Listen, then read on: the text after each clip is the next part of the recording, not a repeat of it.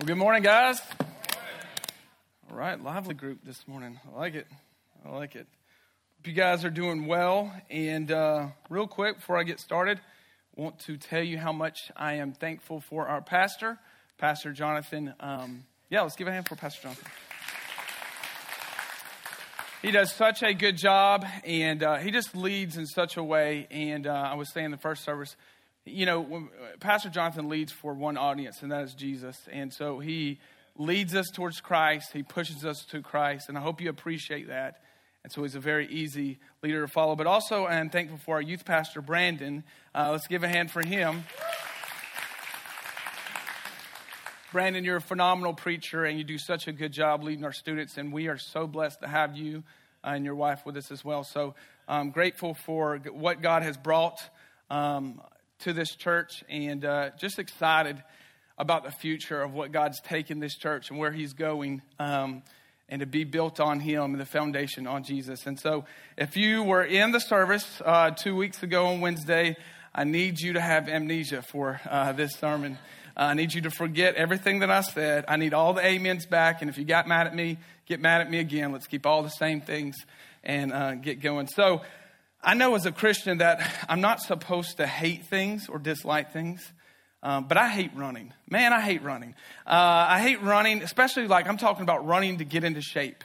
And so I hate doing it, but I do it because I have to lose weight, because I like desserts, I like to eat. And so it's like this, I got to do it. You know what I mean? When we quit eating desserts, and then it's just going to be a bad thing. So, but when I run, I don't know when you guys run, my body screams at me, stop, what are you doing? This is terrible. I'll get 10 yards and then my body's like, you've done enough. I am very proud of you, Ben. Go lay on the couch, go take a nap. Your calves have gotten big. You're good. And my body and my mind comes up with so many excuses. Like, stop, quit this. And so if you come to my neighborhood, you'll see me walking a lot. Jennifer Dowley and Zach can amen that. Is one of the things when I'm running, I have to do before I go on a run is I have to, in my mind, stop and say, I am going to run this far. Before my body starts yelling at me and screaming and all the excuses come up, I have to say, all right, you're going to run this far, and then you can walk then, right? So always looking for the walk. And, running is such a mental game, right? Marathon runners don't wake up and all of a sudden say, all right, I'm going to run a marathon. They have to prepare, but it's such a mental game. For those of you who have run, you know that. It's all about preparing your mind and saying, I can do this, I can get through that. If you can't get your mind right to run, you'll eventually stop, and then those cookies will start catching up with you. Y'all laughing because y'all know, right? All right. So one of the things also, running is very mental. It's very on your mind. But one of the things we know about the military is very mental. It's very focusing on your mind. And so the military brings you in. You sign up. Those are in the military. Maybe it was what you thought. Maybe it wasn't what you thought. You get to boot camp, and they try to get your physical specimen going right. So they want to work you out, do everything. But one of the things that the military does too is they want to get your mind right? Because it's not a natural human instinct to run to people shooting at you, right? To run to danger. You don't sign up for that and think, I'm just going to run to danger. You have to have your mind right. And so the military knows this.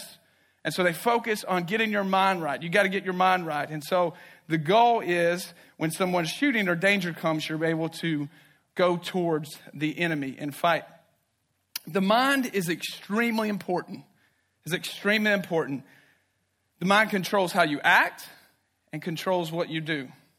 Social media knows this, politics knows this, and marketing knows this.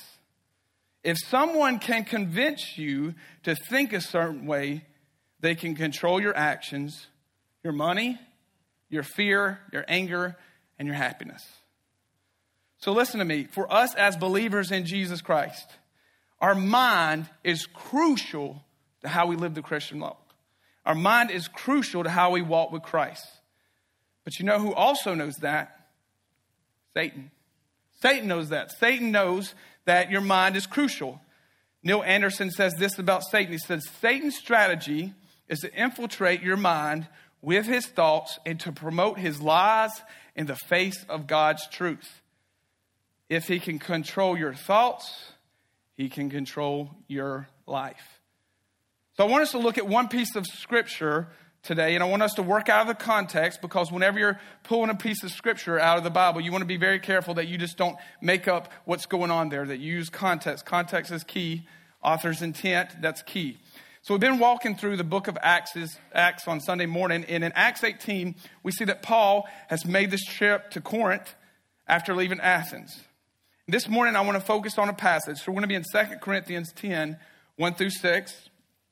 And so Paul is writing back to the church at Corinth, and I want to show you what he's talking about, and I want to show you how some of this applies to us. Let me pray, and then we'll get into our scripture. Lord, I thank you for who you are. And God, I just pray that you would get me behind the cross. That it wouldn't be about me, but it would be about you. I pray, Jesus, that you would be lifted up, lifted high. Lord, I pray that you would protect us. I pray against the enemy, that you would bind him. And I pray the Holy Spirit will bring about conviction and truth and let us see you more for who you are. In Jesus' name, amen. All right, so 2 Corinthians 10, 5 through 6 says this. It says, we destroy arguments and every lofty opinion raised against the knowledge of God, and take every thought captive to obey Christ, being ready to punish every disobedience when your obedience is complete. All right, so let's look at the context of this scripture. So Paul was writing back to the church at Corinth. In his first letter, he starts to write to the church, and he wants them to embrace their identity in Christ, their morality. He wants their spiritual gifts. He talks about that in resurrection. And he also specifically calls out this sin of a guy that's been celebrated in the church. And he's like, no, that's wrong. And it's the second letter, Paul tells the church to comfort the sinner, and that he called out in the first letter, and he defends his apostleship. He's defended that he has authority, that he's seen Christ, and his ministry. So there are people around the church at Corinth at that time that don't like Paul, and they're calling him out, and they're saying these things, that you say things in the flesh, but when he's away, but face to face, they're saying he's scared. So what they're saying is, when Paul's away, he talks a big game, but when he comes close to us, gets in our face, it's like he's scared. He won't really tell us how he feels. And so Paul is addressing this in 2 Corinthians chapter 10, 1 through 4. This is what he says. I, Paul, myself entreat you by the meekness and gentleness of Christ, I who am humble when face to face with you, but bold toward you when I'm away. I beg of you that when I'm present, I may not have to show boldness with such confidence as I count on showing against some who suspect of us walking according to the flesh. Here is this. For though we walk in the flesh, we are not waging war according to the flesh. For the weapons of our warfare are not of the flesh, but have divine power to destroy strongholds. So in this scripture, we see Paul is rebutting to these accusers. He's saying, listen, I'm going to tell you something. I'm fighting a spiritual war, right? And so my first point is, Christians, we fight a spiritual battle. What I mean by that is, we see as Christians, we don't fight with our fists, but we fight on our knees. We don't fight with our words, but with the words of Christ. We don't let the news define our reality, but God's word. We don't fight in the flesh, but with spiritual weapons. What I want to look is, I want to zoom in on verse 4 real quick. When we talk about spiritual warfare in our mind, it says this in verse 4, it says, for the weapons of our warfare are not of the flesh, but have divine power to destroy strongholds. You see there in the warfare, it says includes strongholds. So what is a stronghold? Dictionary says this about a stronghold. It says a place that has been fortified as to protect against attack. A place when a particular cause or belief is strongly defended or upheld. And the language that Paul is using here is a battle language, as a sense of someone who's protected during wartime. So here's the thing about strongholds. They can be good or bad. We know that Scripture says that God is our stronghold. Psalm 9:9 says the Lord is a stronghold for the oppressed, a stronghold in times of trouble. So we can see it could be a good godly thing. But in this context, it seems that the stronghold is something that the enemy has placed. It's something that the enemy has done. Remember, when we talk about someone being in control, it starts in their mind. It starts in someone's belief system. It starts in someone's life. Anderson says this: strongholds are fleshly thought patterns that were programmed into your mind when you learn to live independently of God. If the enemy can have a stronghold in your life about a belief about yourself or how you view God that's contrary to Scripture, he can attempt to make you live out of those actions and those thoughts. And one thing I'll say here that I think is important to say is that Satan knows this, and Satan also will try to put strongholds when we are young. And so what he'll try to do is build those strongholds when we're young so we can manipulate it when we get older. What I mean by that is we have to guard our kids from the enemy. We have to preach truth to them. We have to raise them up in God's word, put them around Christians, speak truth, show them the gospel. Because the enemy is trying to plant strongholds in their life. He's trying to do things so they will establish mindsets that are wrong and contrary to Scripture. So let's say that a friend didn't forgive him. So the enemy will say, well, your friend didn't forgive you, so that means God won't forgive you. And he'll start patterns like that. Think about some strongholds here. Here's some examples. God doesn't really love you.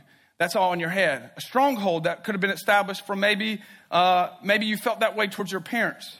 And so you think, oh, God doesn't love me because my parents really didn't love me. And then the enemy puts a stronghold there. Or God doesn't really forgive me. I'm still in my sins. Because someone didn't forgive you, the enemy put a stronghold and said, God must be like that. He doesn't forgive me. Or the opposite end. God thinks you're special and everyone else isn't as important as you are. And so maybe you've had something in your life happen. Everybody thinks you're awesome. They say all the great things about you and you don't think you need anything. And the enemy puts a stronghold of pride in your life. Because you have served God, you can say that I can enjoy sin. So the enemy's told you a lie and said, hey man, you're doing great as a Christian. So you know what? Here's some tokens at the Sin Arcade. Just go have fun. Go do what you want. And he puts a stronghold there.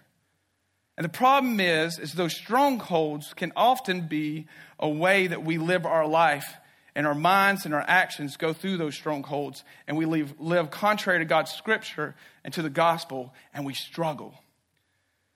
So I want to tell you something. I don't know if any of you guys have ever had a panic attack before, but I have. And I started having panic attacks when I was 23. And it was surprising because being anxious was something that was never a part of my life. Like, I never before 23, not a worry or a care at all. But then at 23, I'm driving down the interstate, and all of a sudden I have my first panic attack. And I feel like death is literally sitting in the car with me, right? I feel like I am about to die. I mean, my face felt flushed. My heart started to beat crazy. My mind's racing with fearful thoughts over and over and over. I had no idea what was going on. I remember being so scared. But here's the thing. My thoughts in my mind felt so real that my physical body was actually reacting to that. And so I still struggle with panic attacks up to this day, but they're not that bad. But when I did have panic attacks really bad, one of the things that I struggled with was feeling like I couldn't breathe. It literally felt like someone was choking me. And so I couldn't breathe. And I would be like, oh, why can't I breathe? And I'd be like, I just couldn't breathe. And so the cool thing about it is God gave me this awesome wife. And she just so happens to be a speech therapist by trade. And so she studies all about the throat and how you breathe and everything. And she told me one time, she said, now, Ben, let me tell you this. She says, it takes so much air for you to talk. If you can talk, you can breathe. And so I turned into a crazy guy at Walmart saying, Ben, you're fine. You can breathe. You listen to your talking right now. Like, you're not crazy. You're not crazy. Yeah, that was not weird at all. But I learned from the truth that if I could talk, I could breathe. And so knowing that helped me to start to confront that anxiety and saying, well, that's a lie. That's not true. I'm fine. I can breathe. I'm fine. So anxiety has been difficult for me in my life, and I'm not asking for sympathy, but I'm aware, this is what I'm saying, I'm aware that many of you here struggle with this as well. What do I do when I say when my thoughts and my feelings and my anxiety feel so real that they've controlled how I thought, and they in turn control how I acted?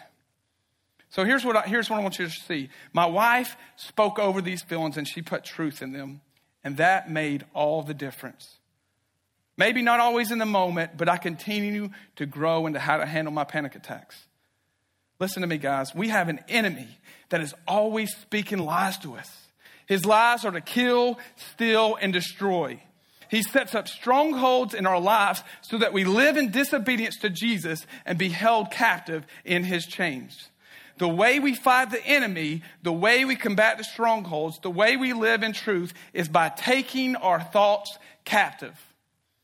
Our second point is Christians need to take their thoughts captive. Let's look at our scripture again. 2 Corinthians 10, 5-6 says this. We destroy arguments and every lofty opinion raised against the knowledge of God and take every thought captive to obey Christ, being ready to punish every disobedience when your obedience is complete. Paul is first saying this to false teachers in the church of Corinth, but we can see how this applies to us as well. The Bible tells us that our fight isn't against the flesh. Listen, we are broken people that struggle.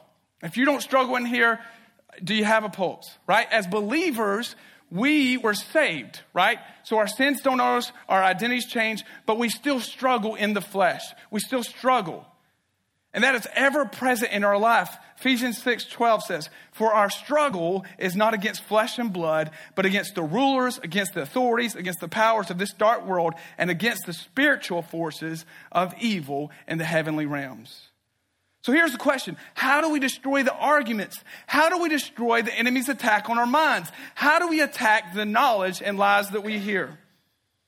We do it by putting on the spiritual armor of God. We do it by believing the gospel of Jesus Christ. We do it by embracing the gospel, what Jesus has bought for us on the cross, locking into our identity in Christ, and then fighting the lies with that truth.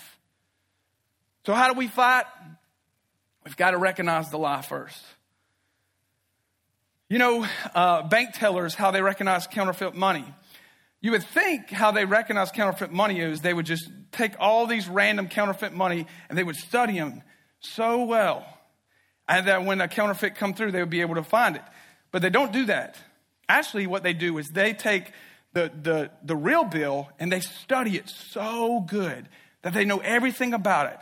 So when a counterfeit bill comes through, they say, whoa. That's not real. That's not right. Look, this is missing. See, this is the real one. See, that one's missing. They study the real one so much that they know when a counterfeit comes in. We as Christians need to read our Bible, pray, believe, and share the gospel so much that we are attuned to who God is and who the truth is and what the real thing is. Because the enemy always tries to slide in a lie. And what he does is he puts a little bit of truth and he throws it on a lie so it goes down. We have to call out the lie. And the only way we can call out the lie is when we recognize the truth in God's word and what the gospel declares over our lives. I help cook here and there. And when I do cook, you know, it's a good mac and cheese night. So I like to think of it as I'm cooking my kids. I actually cooked mac and cheese yesterday, and only one kid ate it. And the other one was like, I didn't know how you mess up mac and cheese, but I did. So I like to think of, when I'm thinking about this, I like to think of a strainer. So how you cook mac and cheese is you boil the water, you add the noodles in, and then you strain out the water, then you add the cheese and milk in. Right? Am I good? Okay. All right, good. All right, cool. Enough of my kids have been eating some terrible mac and cheese. Obviously, they have. All right. So here's what the strainer accesses something that you want to keep in, the noodles, and allows the other stuff to go through. Listen, as Christians, we should work every thought through a biblical strainer. We should ask the questions like this. Is this from God? Is this from God or is this from Satan? We strain through God's word and we recognize the character of God and Satan.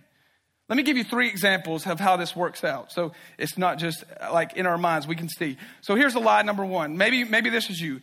I am very fearful and I'm very controlled right now by this corona pandemic. I'm very fearful and I'm controlled. So that's the lie. Well, let's strain it out biblically. In the lie, it seems that you have a spirit of fear. Well, what's the truth say?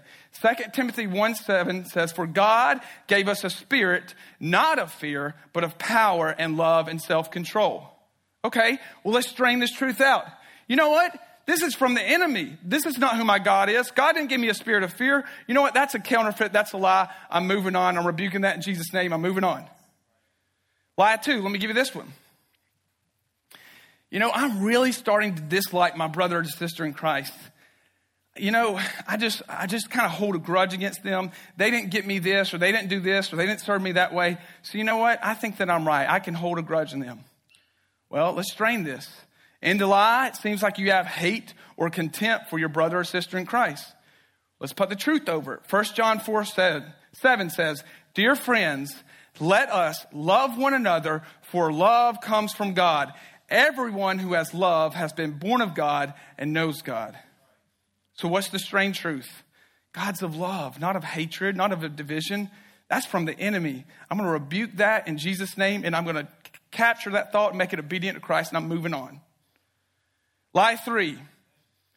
I really feel that God has left me, and he doesn't care about me.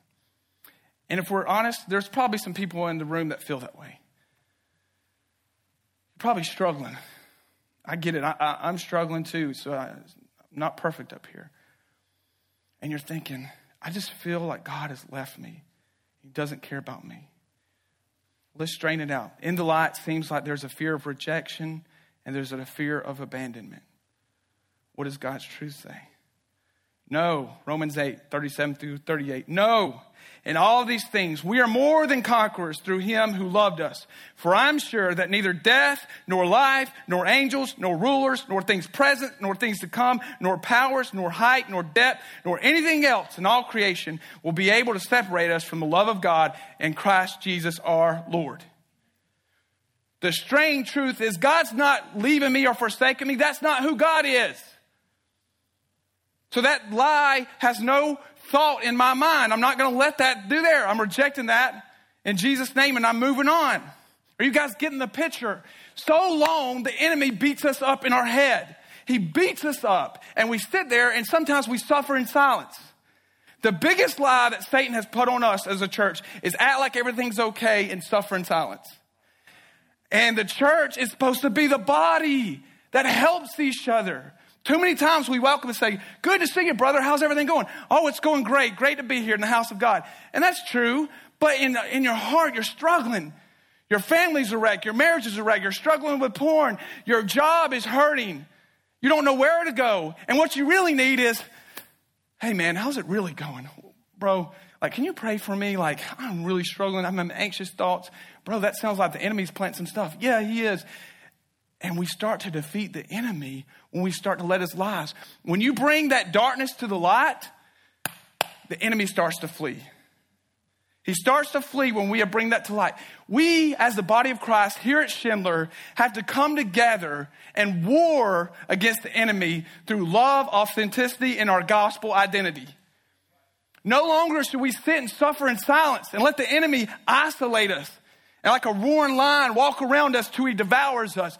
We need to bring it out, share with a guy and a girl that loves the Lord and say, "This is what I'm struggling with.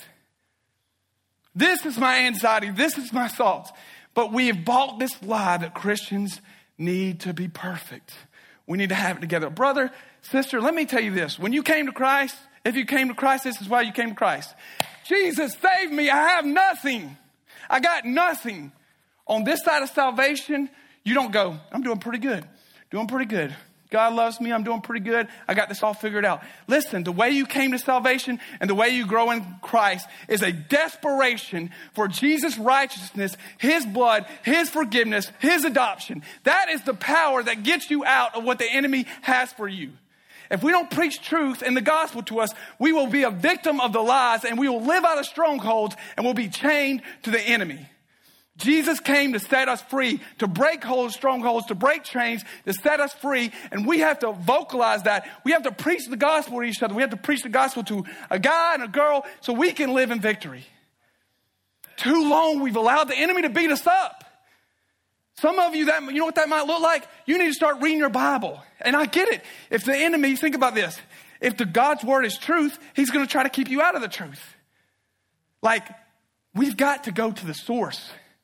Too long we're putting our identity in our job, our family, and our kids, and we're getting torn to pieces. We're getting torn to pieces. But when your foundation's on the rock, when it's on the gospel, When it's on the truth, oh, you want to come war with me? Here he is, Jesus. He's already defeated you, bro. We're trying to fight Satan when Jesus has already defeated him. We have to live in truth. We have to walk in truth. We have to preach the gospel to ourselves. And we destroy these lies with the truth. Jesus is the truth. But here's another thing. Christians, the enemy doesn't want us to be on mission. The enemy hates that we go and share the gospel, hates that we disciple us. So he gets us to look inward. He gets us to second guess, to doubt, to have fear. And that's what the enemy does. Listen, football season is coming up. So for me, that means two things. A lot of disappointment and a lot of jokes. So a lot of people be sending me memes and Facebook messages. I don't like them. I'll just be honest with you. I'm just kidding.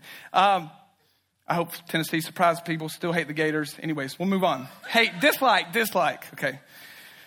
But listen, one of the things about football they talk about when you play sports is they say, don't let the mind tie up your feet. Don't let the mind tie up your feet. I want you to listen to that. What this means is you can have a person that is so athletic, can make all the plays and do everything. But when they start letting fear, when they start letting worry, when they start letting guess and second guess, it starts holding them back. They don't make the throw, they don't make the play because their mind has tied up their feet. Guys, this is so true in the Christian life. The enemy tries to tie up our mind so we're to tie up our feet. We're called to believe the gospel for ourselves, but to share the gospel and be a mission as well. Jesus tells us, make disciples. But a common problem is that our mind keeps us from being obedient to the gospel to make disciples of Christ. So maybe you're here and your mind has tied you up with your feet of life. Maybe you are just worried and you are busy. And you never stop to say, well, what is God doing in my life? Like, who are the people around me that I could be on mission to? And so your mind is tying up your feet. Maybe your mind is tied up your feet with your sin that you struggle with. How can I share the gospel when I'm struggling with this? Who wants to hear this? Here, let me help you out here. Listen, the good news isn't about you. Reading an article or a newspaper is just sharing what you're reading and what you know to be truth. The gospel is not about you having it together so you can share it. The good news that saved you is the good news that saves the other person. It has nothing to do with you. You are sharing and telling the good news. Quit acting like we have to have it together. That's why Jesus came. Can we start believing the gospel? Jesus came because we couldn't do it right.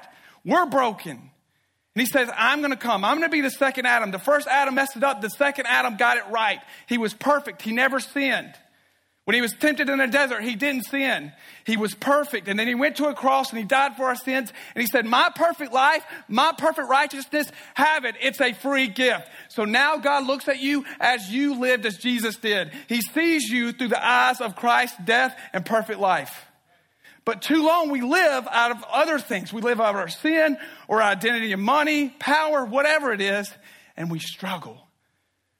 We don't need to let the mind tie up the feet. The gospel sets us free from that. Jesus said, come to me, all who are weary and heavy laden. Listen to that verse in 2021. Listen to it. Come to me, all who are weary and heavy laden. Does that not describe our soul right now? And he says, I will give you rest. Isn't that what we want? Rest, peace, love. And that's what Jesus bought for us on the cross. But too many times we walk back into the heavy laden. We walk back into the fear and we try to fight and we get beat up. Your mind ties up your feet. Let the gospel set you free. Your mind controls your actions. Your mind controls your action.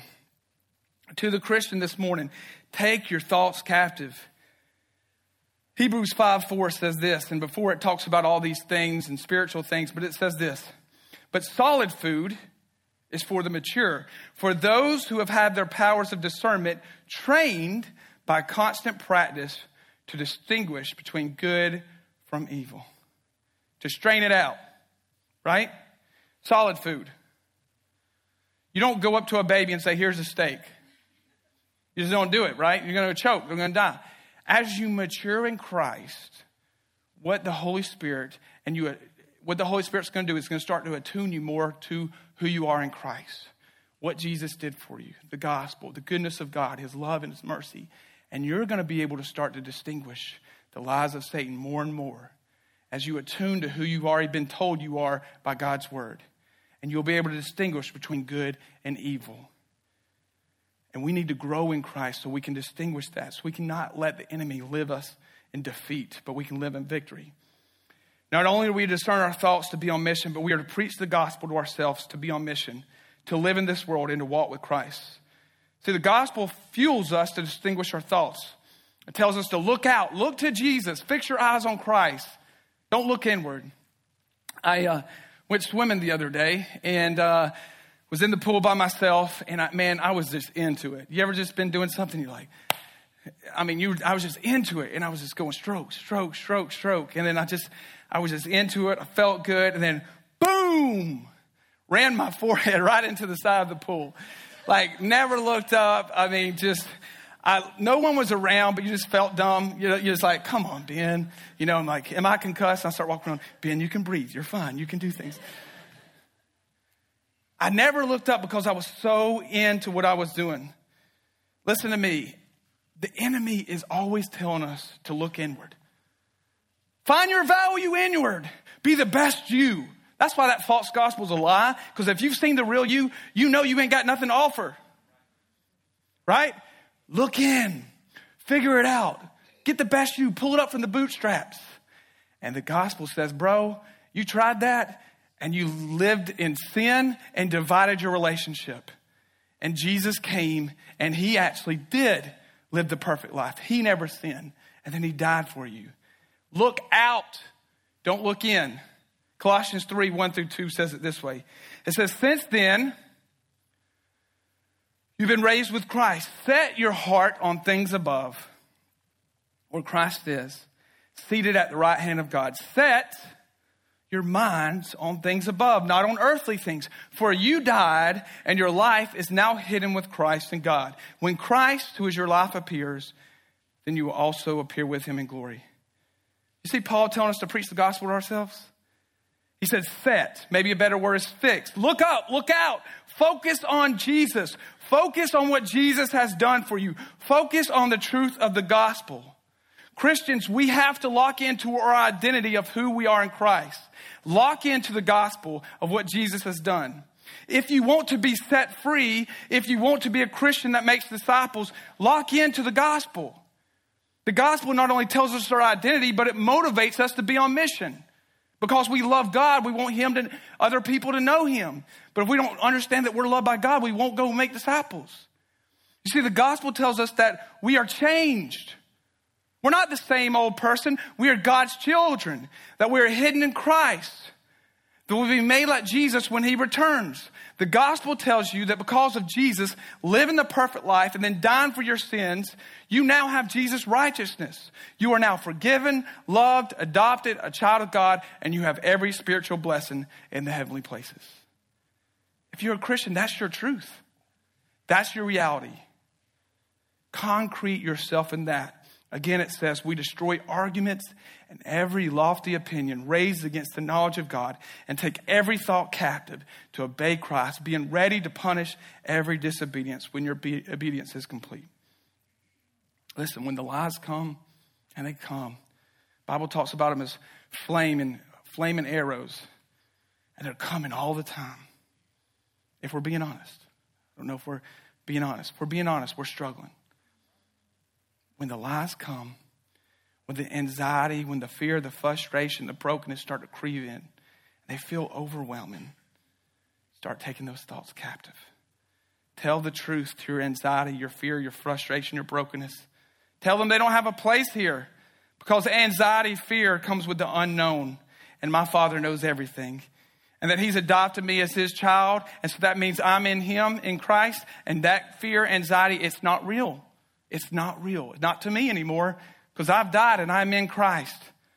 That fear is not real. So I don't have to let that emotion overtake me. I don't have to let that thought overtake me, because it has no power over me, because greater is he who is in me than he is who in the world. So I have Christ inside of me. That power has that thought has no power in me anymore because of what Jesus did on the cross. Let's quit giving the keys to our mind to Satan and be like, oh, because I feel that way, he must be right. No. Feelings aren't the truth. God's word is the truth. We have to stand on God's word, not our feelings. And I'm preaching to myself. Tell the truth to your sin struggle. That God might take that away from you in this life, or you might struggle with it until Christ returns. But that's not your identity. It's not your identity. Jesus already gave you your identity. God looks over you because of what Jesus did on the cross, and he says, you are my beloved son or daughter, and in you I am well pleased. Do you believe that? Do you believe that Jesus and God looks over you, he doesn't see the struggle, the sin, the anxious, the fear, but he sees a son or daughter? Think about your kids. If you have kids. Is that how you label them? Is that how you look at them? There are times it's like, dude, chill out. But like, right? Is that how you label them? No, you look at them and you think, man, I love them. I love them. And if we're evil compared to how good God is, think about what he thinks about you. If you're in Christ, he says, man, I love them. I love them. And when you're going through things that seem like it'll never change, and this is your death and just everything, think about that good Father. And I love them. And he has done everything necessary. He has all control. And God loves us. And we need to walk in that and make those thoughts captured and tell them to move on, because they have no place here. So we finish up this morning. I want to ask you some questions. I trust the Holy Spirit's been moving this morning. I want to ask you, what are some strongholds in your life? What are some strongholds in your life? Some things that you live out of. Like I said, when you were young, maybe it was some things that happened to you when you were young and the enemy fortified that. And so maybe you're holding on to anger. Life's not fair. Look at what happened to me. And so you feel justified to have anger, and that's a stronghold. And you'll never be set free until you bring that into the light. Ask for forgiveness of it or move on. And ask Jesus to remove that from you. Maybe it's bitterness. Maybe it's lust. Maybe it's pride.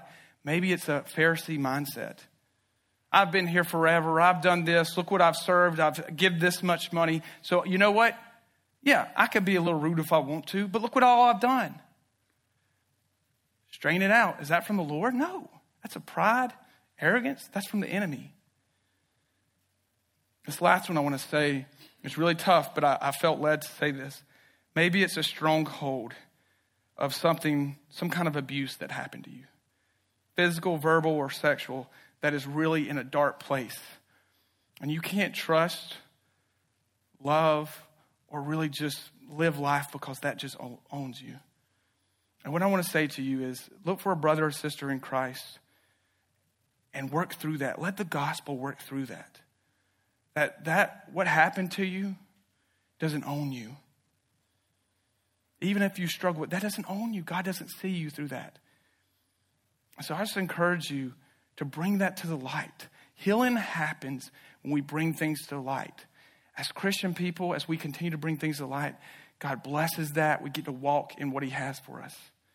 So I would just encourage you, if you have strongholds that you cause a sin, confess them. If you have strongholds that the enemy placed that's happened to you, get help and let the gospel work through that.